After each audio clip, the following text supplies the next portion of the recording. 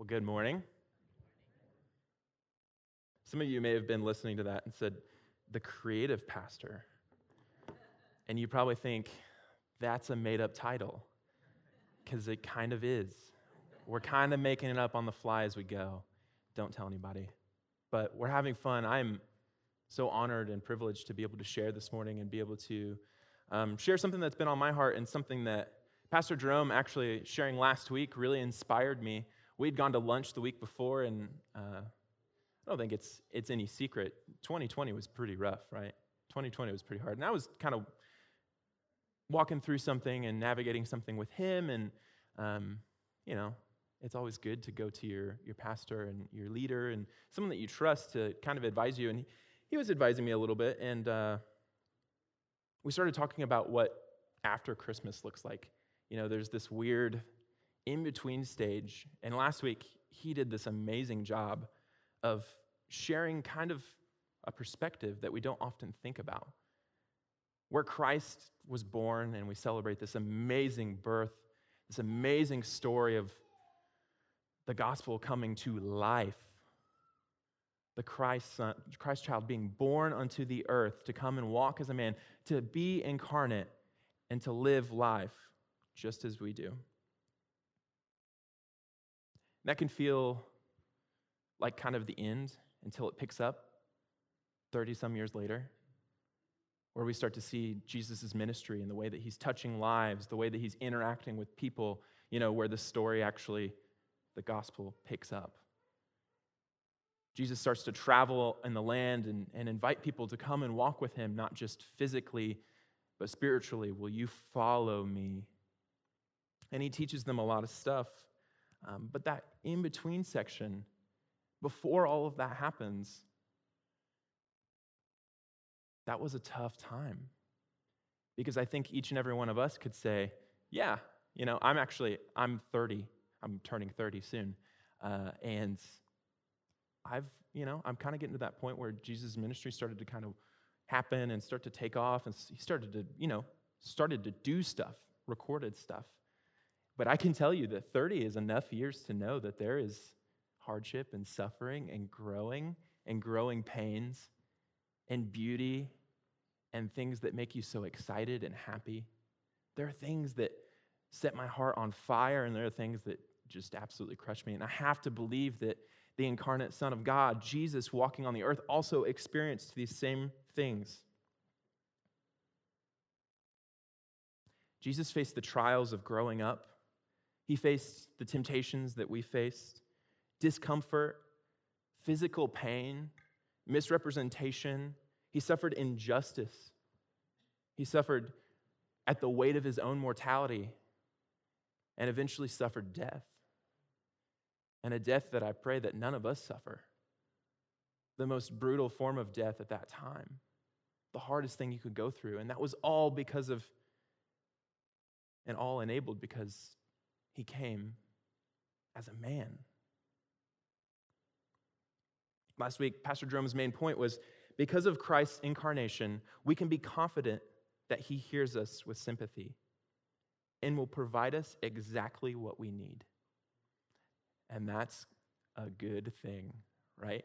As each of us walk in our lives, as we navigate things, we need grace. We need that mercy, and we need an understanding from someone who's gone through it. There's nothing worse than, you're trying to explain your problem to somebody, and the person's like, I don't get the problem. That's not a problem at all. That's pretty hard to navigate through. But Christ came and walked in a world, suffered the same things, walked through the same things, dealt with the same things, and I think that's really beautiful. Because of Christ's incarnation, we can trust that he knows what we're going through and that we can actually be encouraged by the one who's overcome death itself. He knows and understands the pressures of suffering. As believers, we know that in this world we'll suffer. You're probably thinking, isn't this the new year? Aren't we supposed to be excited? Aren't we supposed to be happy? Can't we cheer for it's not 2020 anymore, it's going to be 2021. But I think in our hearts, we know that the years are kind of, blending together a little bit. Christmas it felt like Christmas this year, and actually I got to celebrate probably the best Christmas I've had since I was a child, which is really saying something because Christmas is an amazing time, and when you're a child, it's like the excitement of the season and so many things, and you get to see your family. And this year, God really blessed me and touched my heart very deeply, softened it to some stuff that was kind of boiling over for me. But it was good to experience something new and fresh in a year where nothing felt new or fresh. Everything had just rolled into the same over and over every day. And my prayer is that 2021, we're going to see some real change.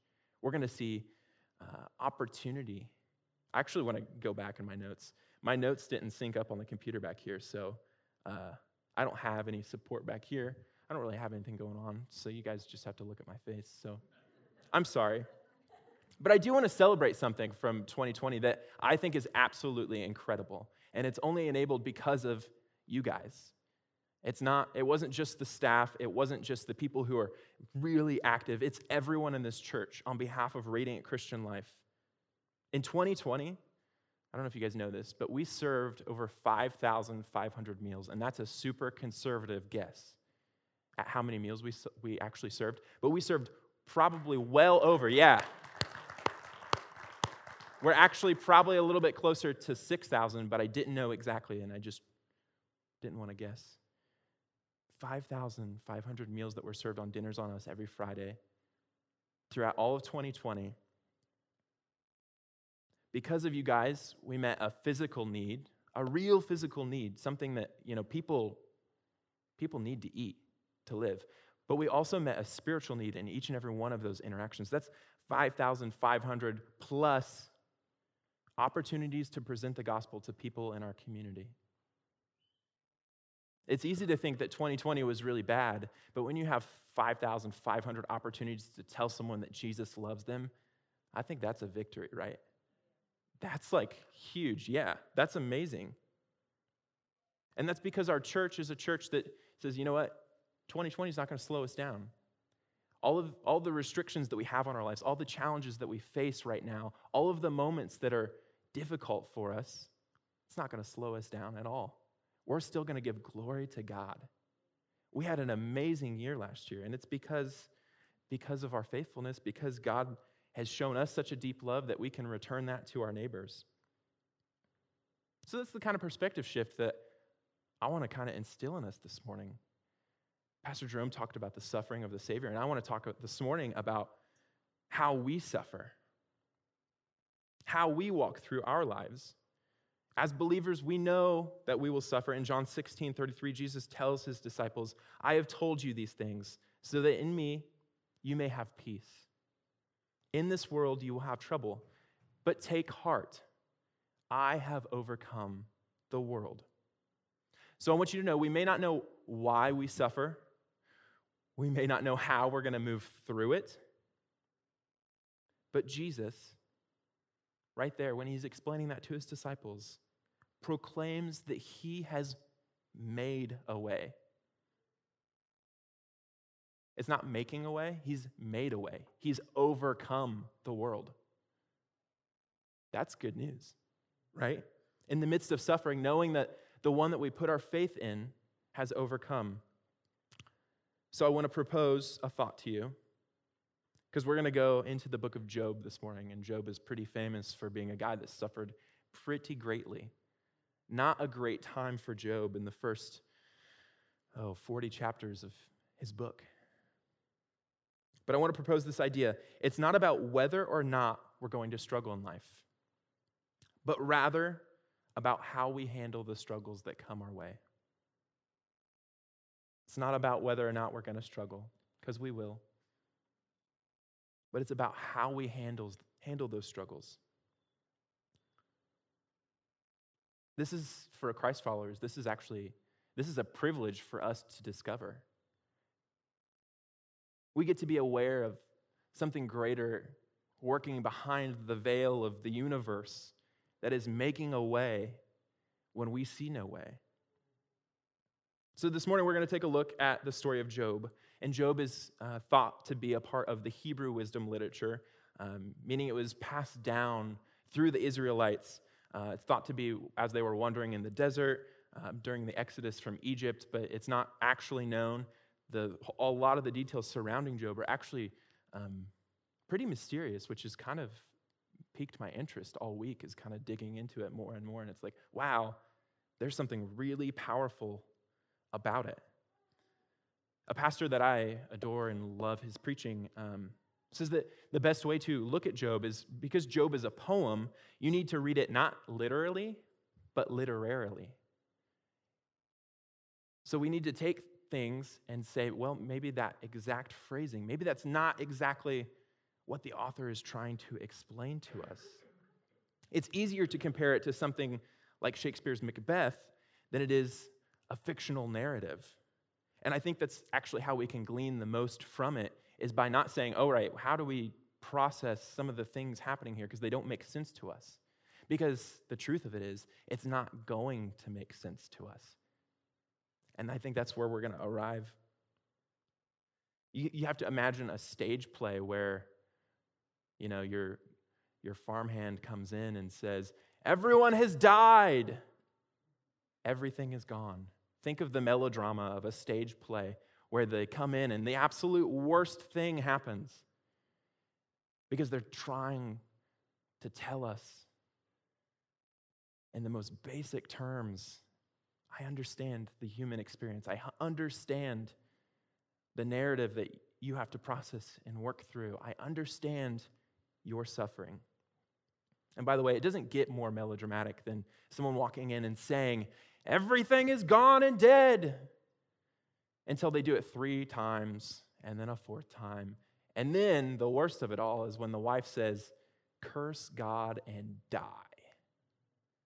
That's pretty melodramatic.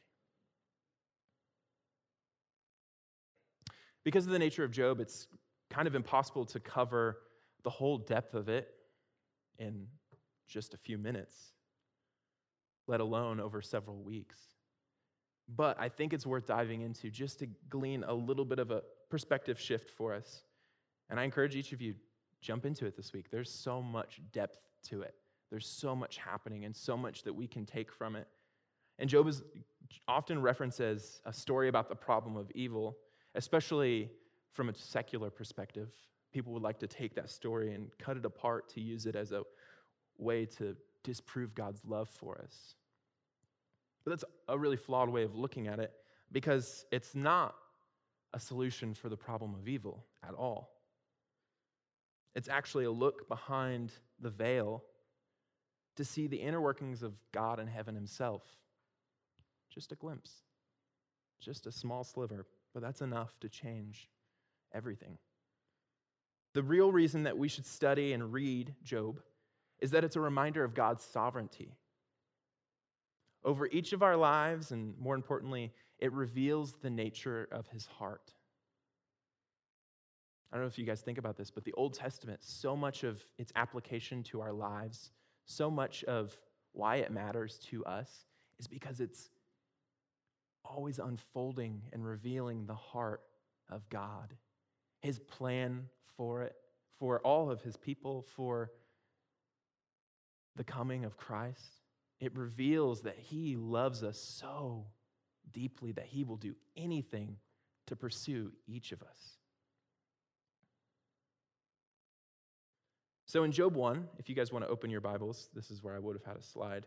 Job 1, we're just going to read this intro real fast. The introduction and the final part of Job is fascinating. It's crazy, the things that Job and God are talking about back and forth.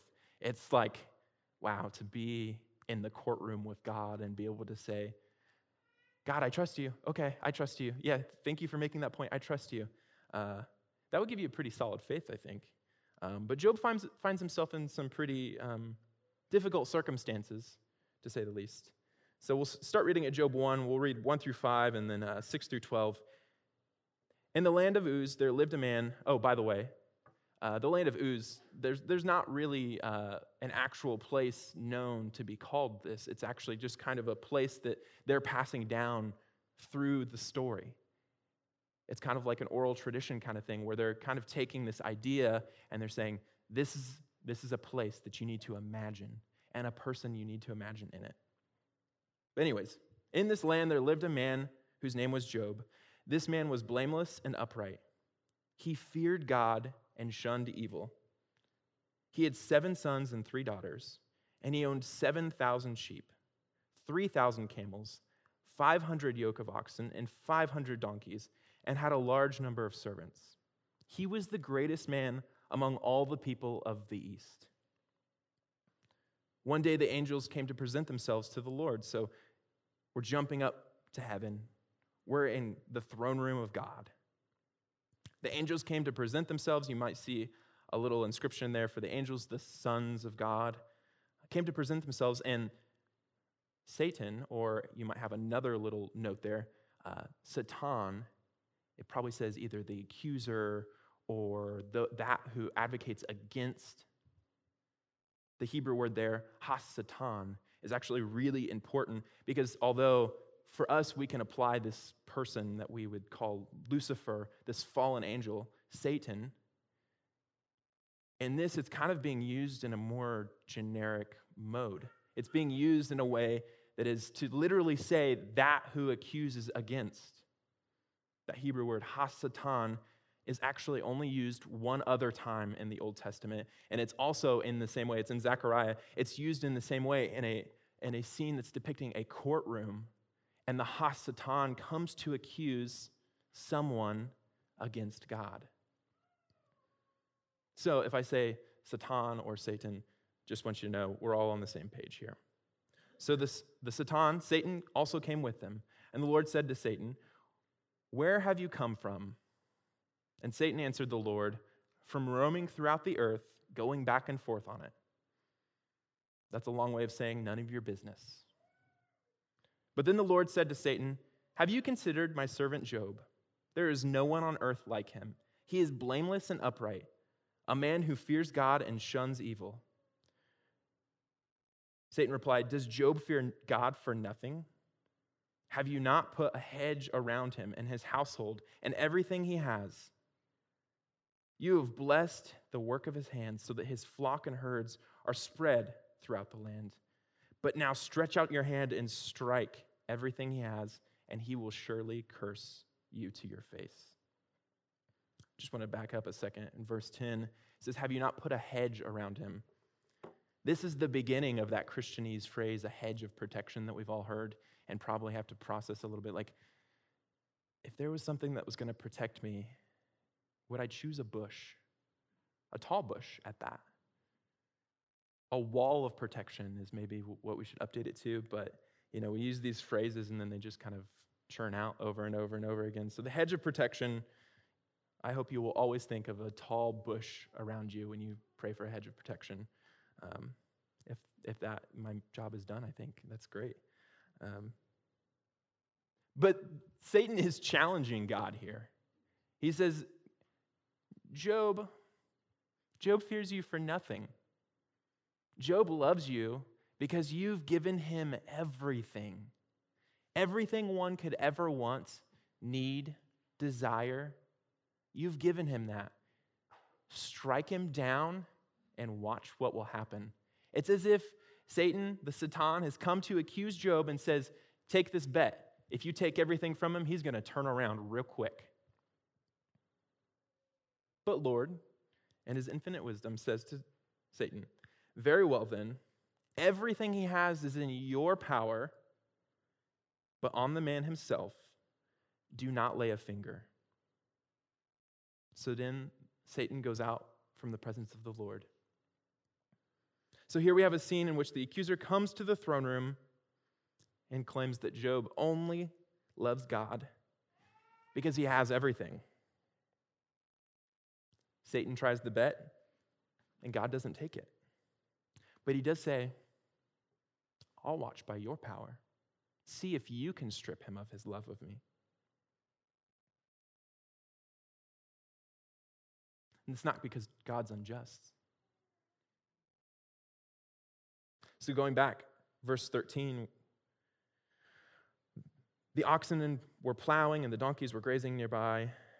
Basically what happens here is one after another as Job's family is all feasting away at all of the whole family's together, and he's sitting in his house. And what happens is the servants come in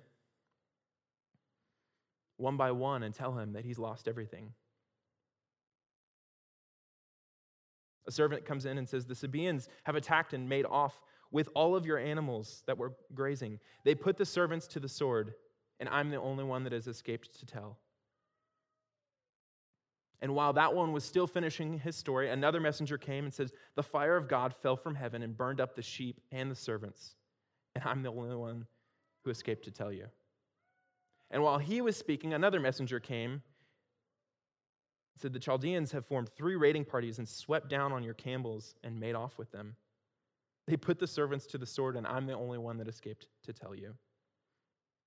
And to really seal the deal, a final messenger comes in and says, your sons and daughters who were feasting and drinking at the oldest brother's house, when suddenly a mighty wind swept in from the desert and struck the 4 corners of the house, it collapsed on them, and they are dead, and I'm the only one who escaped to tell you.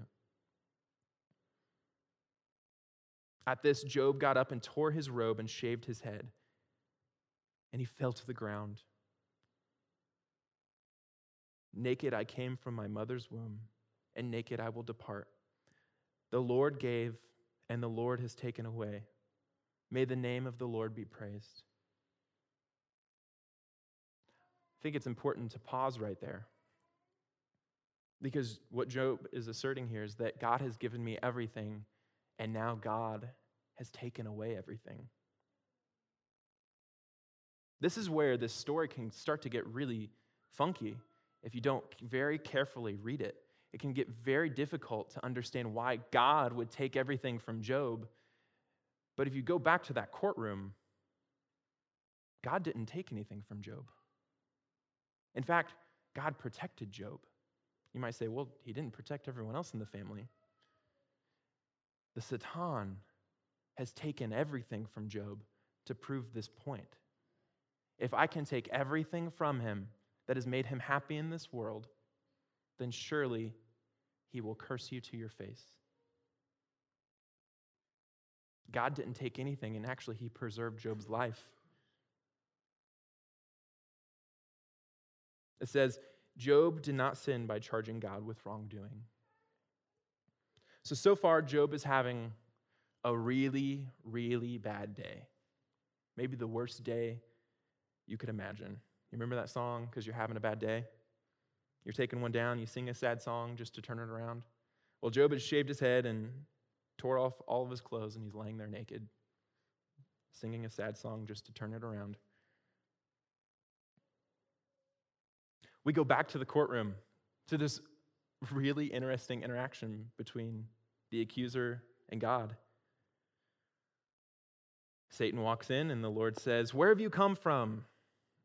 Satan answered the Lord, from roaming throughout the earth, going back and forth on it. Then the Lord said to Satan, have you considered my servant Job? You're familiar with him, right? There's no one on earth like him. He is blameless and upright, a man who fears God and shuns evil, and he still maintains his integrity, though you incited me against him to ruin him without any reason. This, I think, really ticks Satan off, because he says, skin for skin, a man will give all he has for his own life. But now stretch out your hand and strike his flesh and bones, and he will surely curse you to your face. And God does not do that. He says, very well, he is in your hands, but you must spare his life. You cannot take his life itself. So Satan went out from the presence of the Lord and afflicted Job with painful sores from the soles of his feet to the crown of his head. Then Job took a piece of broken pottery and scraped himself as he sat in the ashes. This is when his wife comes in. She only has one line in the whole story. Are you still maintaining your integrity? Curse God and die. And Job replies, you are talking like a fool. Shall we accept good from God but not trouble? Job is still stuck in this paradigm of thinking that God is the one that is putting him through this trouble. That God is the one that is afflicting him, taking everything from him. And on the backside of all this, we know that God is the one that is preserving him. But in the end, Job is just left here with pain and mourning. He's lost everything. His friends hear about his plight and they travel to see him. But upon seeing him in the distance, they hardly recognized him. So they sat with him for 7 days in complete silence. How many of you guys have friends that would sit with you for 7 days in complete silence? Because I want those friends. Those are good friends.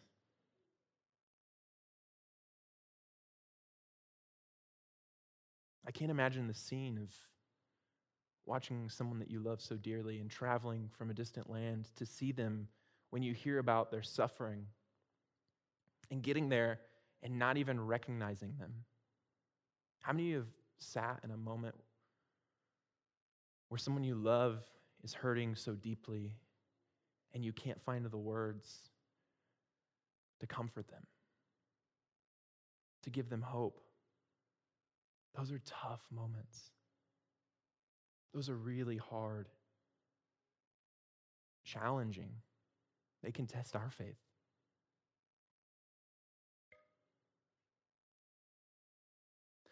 So Job's friends, when they break the silence, they don't have really good advice. Hopefully we all have better advice than some of these friends because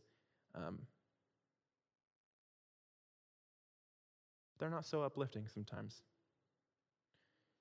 In chapter 4 is when they begin this debate with Job, where they start to challenge him, say, well, you had to have done something, right? Something along the way. They say, consider now, who being innocent has ever perished? Where were the upright ever destroyed? As I have observed, those who plow evil and those who sow trouble reap it. At the breath of God, they perish. At the blast of his anger, they are no more. So his friends show up in his mourning and say, well, you kind of are probably getting what you deserve, right? You did something along the way.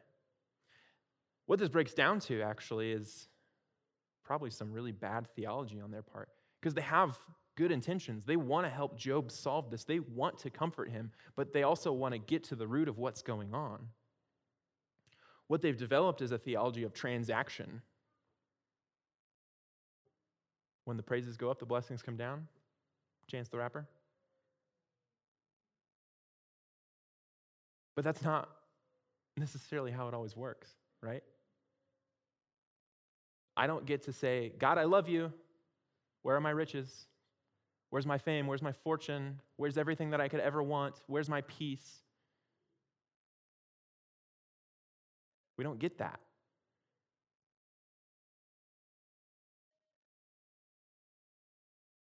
And that's hard.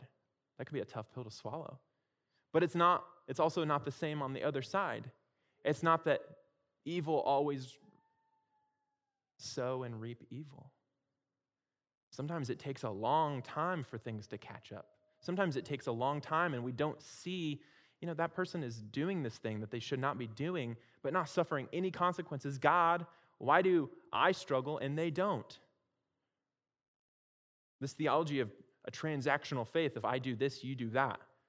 That's not how God works. And thank goodness, because we wouldn't survive. Job's friends say that, well, surely you've been unfaithful. Surely your children were unfaithful. And it does reference his children. His children did drink a lot. They liked to party. They didn't spend a lot of time with God. They didn't have a lot of offerings. Job would actually prepare offerings for them because he felt like he needed to intervene for them and their lives several times. One of his friends ends up challenging and saying, well, maybe you're just not in right belief. Maybe you just don't understand God, and this is why he's testing you. This is why he's taken things from you. These friends are trying in good faith, but they lack an understanding that suffering will come. And we might not always know why. But why we suffer isn't the point of this book. It's not really the point of our faith. I've met with so many young men in my time in ministry who just want to know why. Why is it like this? Why does life hurt so bad? Why can't I just get ahead? And I don't know. We might not ever know. But I promise that's okay. They spend 20-some odd chapters arguing back and forth. And Job makes some great points. He tries to stand up and say, no, I believe that God loves me. I believe that God is good. But they slowly break him down. They slowly begin to make him doubt himself. So Job arrives at this point at chapter 30. I know it's a big flip. You feel like I've probably skipped a lot, but there's no way we can get through all of those arguments. I don't think anyone would want to go through all of those arguments. Job says, I cry out to you, God. This is in Job's moment of weakness. He begins to accuse God. He says, I cry out to you, God. That's verse 20 and 21 in chapter 30. God, but you do not answer me. I stand up, but you merely look at me. You turn on me ruthlessly. With the might of your hand, you attack me. So Job's final defense is, maybe you're not so good, God. Maybe you don't really love me. Maybe his mind even goes to, God, maybe you're not even there. That's a pretty relatable spot, right? In suffering, to start questioning. A few chapters earlier, there's this young man who's been waiting and listening to 24 chapters of these guys bickering and blaming and making cases and false pretenses and coming up with explanations of why Job would suffer. His name is Elihu. And Elihu has a really special role in this story because what I think is he primes the pump of faith in Job. He reminds Job, God is good. God loves you. God is still present. He stands in the gap for Job's faith, just as so many of us do for our friends, and so many of our friends have done for us in times of trouble. They describe Elihu as young in years, but with a full and deep love of God. He says to Job, but I tell you, in this you are not right, for God is greater than any mortal. Why do you complain to him that he responds to no one's words? For God does speak, now in one way and then in another, but many will not perceive it. In that moment, I'm sure he felt like, no, are you guys listening to yourselves? Are you listening to the accusations you're making against this friend and his suffering? He is stripped naked, laying in ashes of everything that he's ever loved and known.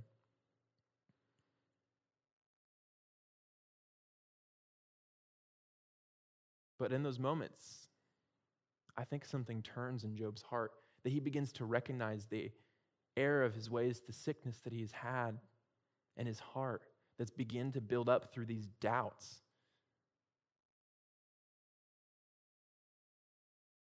So beginning in chapter 38, it begins this wild journey for Job. God takes him on a journey through time and space. And he asks Job to recognize his authority in all things in the universe.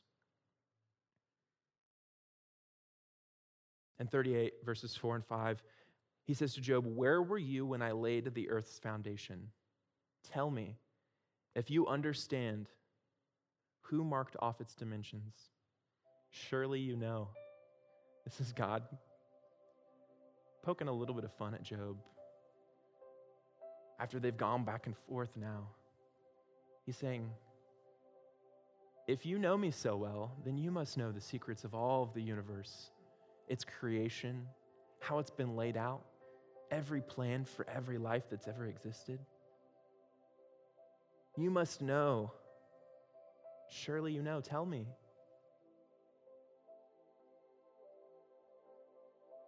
And God intensely questions Job. He says, will the one who contends with the Almighty correct him?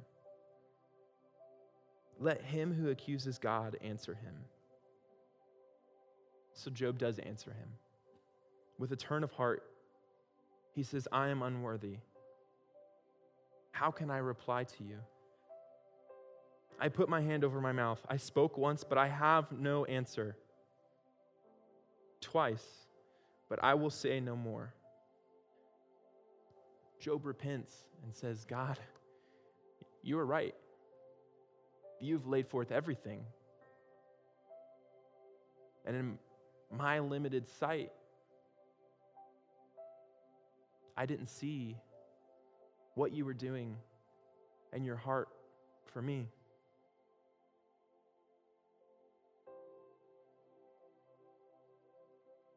Job does speak again. And he says, I know that you can do all things. No purpose of yours can be thwarted. You asked, who is this that obscures my plans without knowledge? Surely I spoke of things I did not understand, things too wonderful for me to know.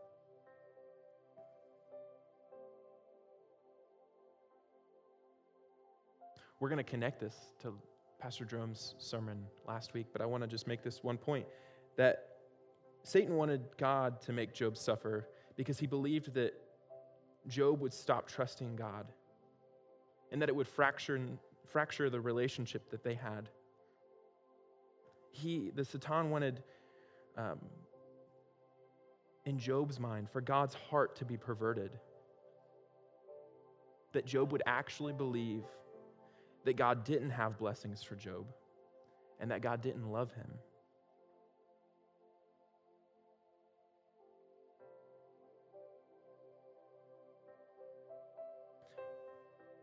Life isn't about whether or not we're going to struggle. Our faith isn't about whether or not we're going to struggle, because we will, but rather about how we handle the struggles that come our way. Because I truly believe and know in my heart that when we trust Christ through our struggles, they begin to not necessarily look like the struggles we thought they once were.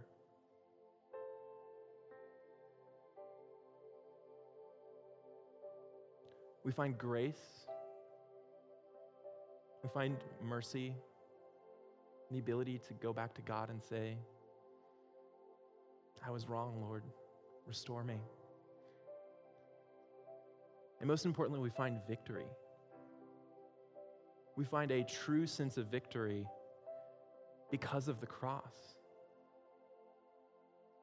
Now, Job's story is a small sliver of a metaphor or a literal or a fiction narrative. I don't know. I don't know if Job is real or not. I don't understand the mysteries of the universe. But I know I have to trust God. Last week we read in Hebrews 4:14 through 16. This is a scripture that is establishing Christ as the Son of God, imploring for us to trust him with our lives, It says, therefore, since we have such a great high priest, which, by the way, last week Pastor Jerome explained how Christ is greater than all of these men of faith. He's better than Aaron and Moses. He's better than any of the kings. He's better than anything you've ever known, any prophet.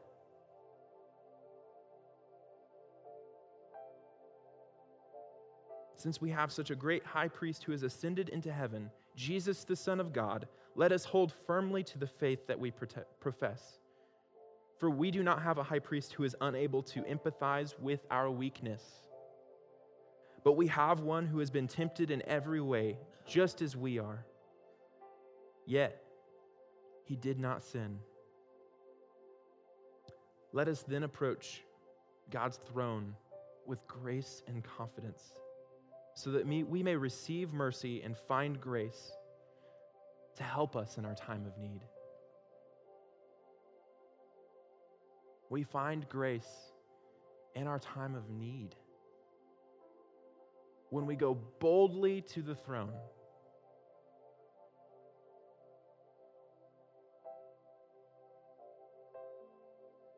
Christ suffered the same things that we did. You could actually take the story of Job, you could apply it to what happened to Christ. You know, he came as a man and he walked this earth. He had an amazing ministry. He performed miracles. He established himself as the Son of God, without a doubt, the Messiah walking among men. And then the evil in the hearts of men, perhaps even a spirit of accusation and an adversary, came over hearts and said, we don't want this guy. We wanted a warlord king. We wanted a high priest that would follow our rules. We wanted something other than what we're getting.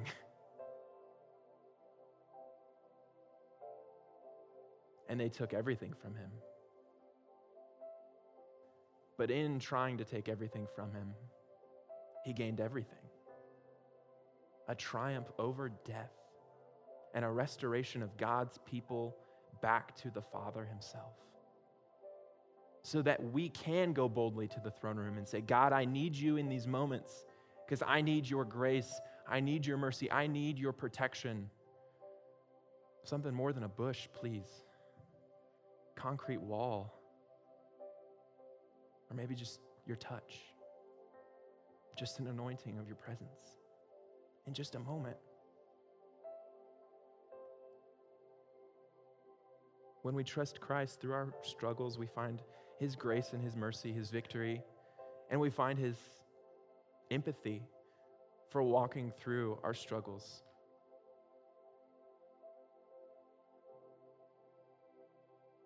It's amazing that Christ walked this earth because he didn't have to.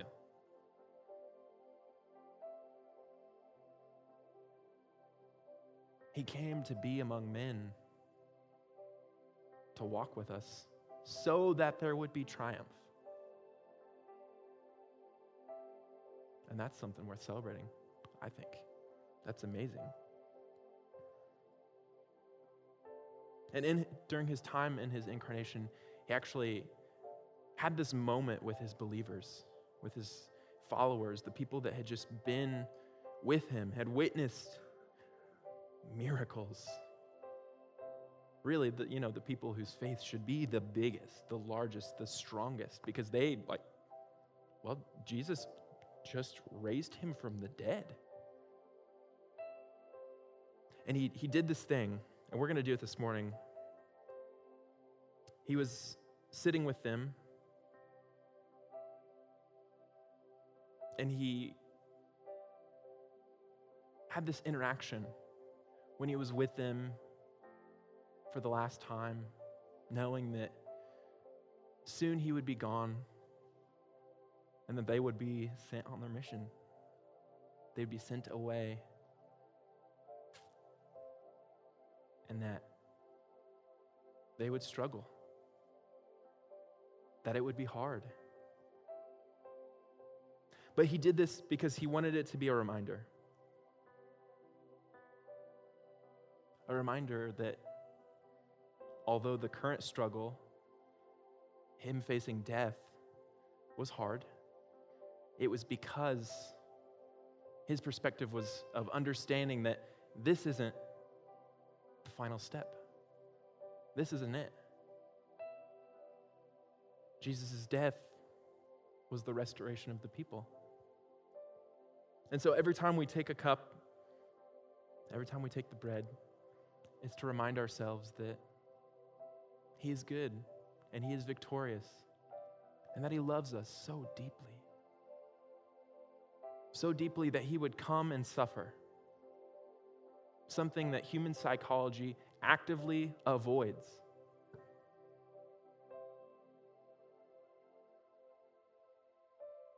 And it wasn't easy. So he took his cup, and I'm going to ask each of you, take your cup. Because of restrictions, we do this little portable cup now, and it's kind of difficult to get open. If you peel the bottom layer, I'm sorry, you're never going to get your bread out. You're never going to get your cracker. It's just the way it is right now.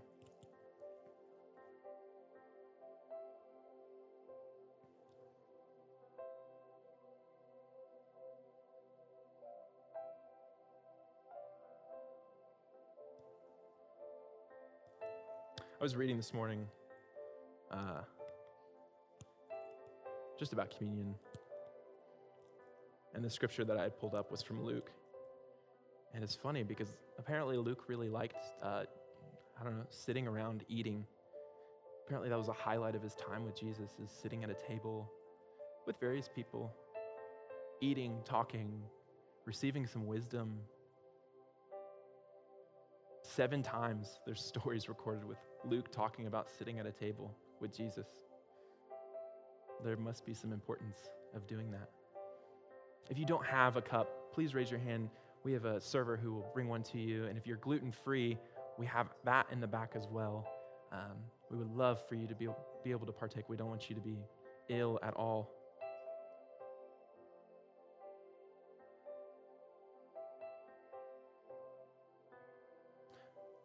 So when they're sitting there at the table, they're together. They've finished their meal, and Christ takes the bread, the loaf, he breaks it, and he gives thanks. And he tells them that this is my body. It's been broken for you. His incarnate body, broken for them. Do this in remembrance of me. Let's partake this together.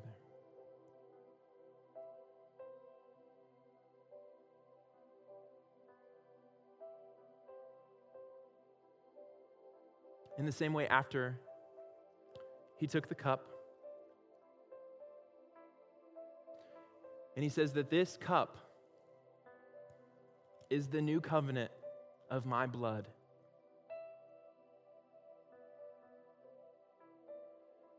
His blood that's shed.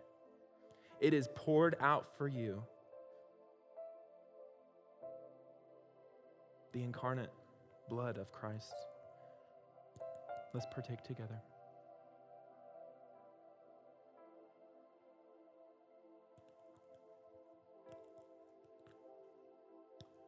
Will you pray with me? Father, we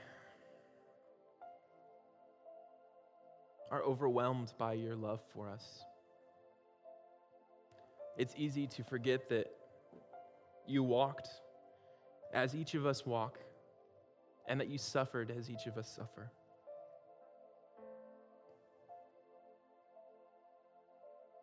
But we are thankful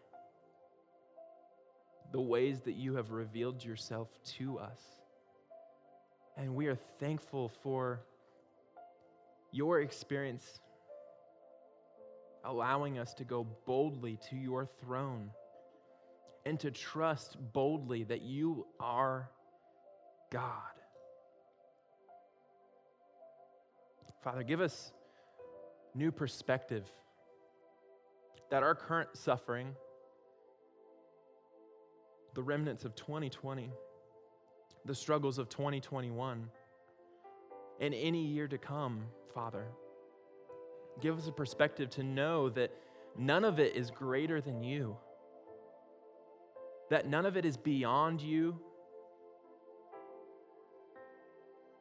And because of your restoration power, Father, that we can be made whole even in the midst of suffering.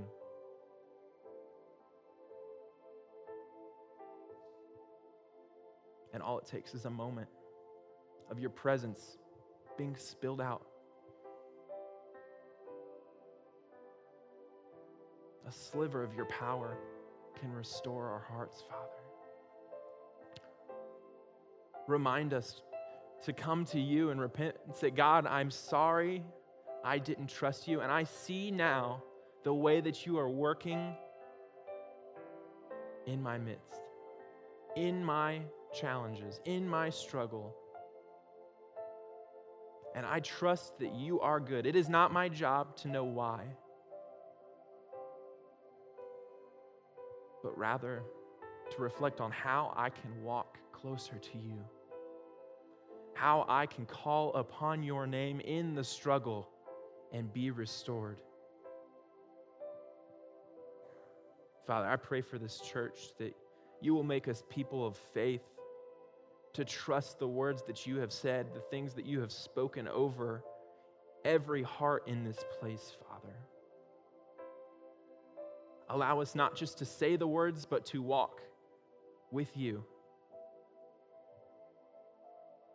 And in our mourning, Father, in our suffering, in the struggle, give us hearts to see one another, not as sinners or broken people, but as loved children of God. That we will love one another well. That we will seek restoration in broken relationships.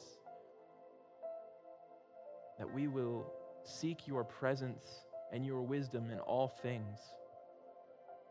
And that we don't pursue it by our own might, but by your power in us.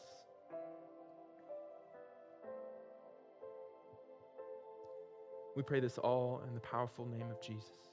Amen.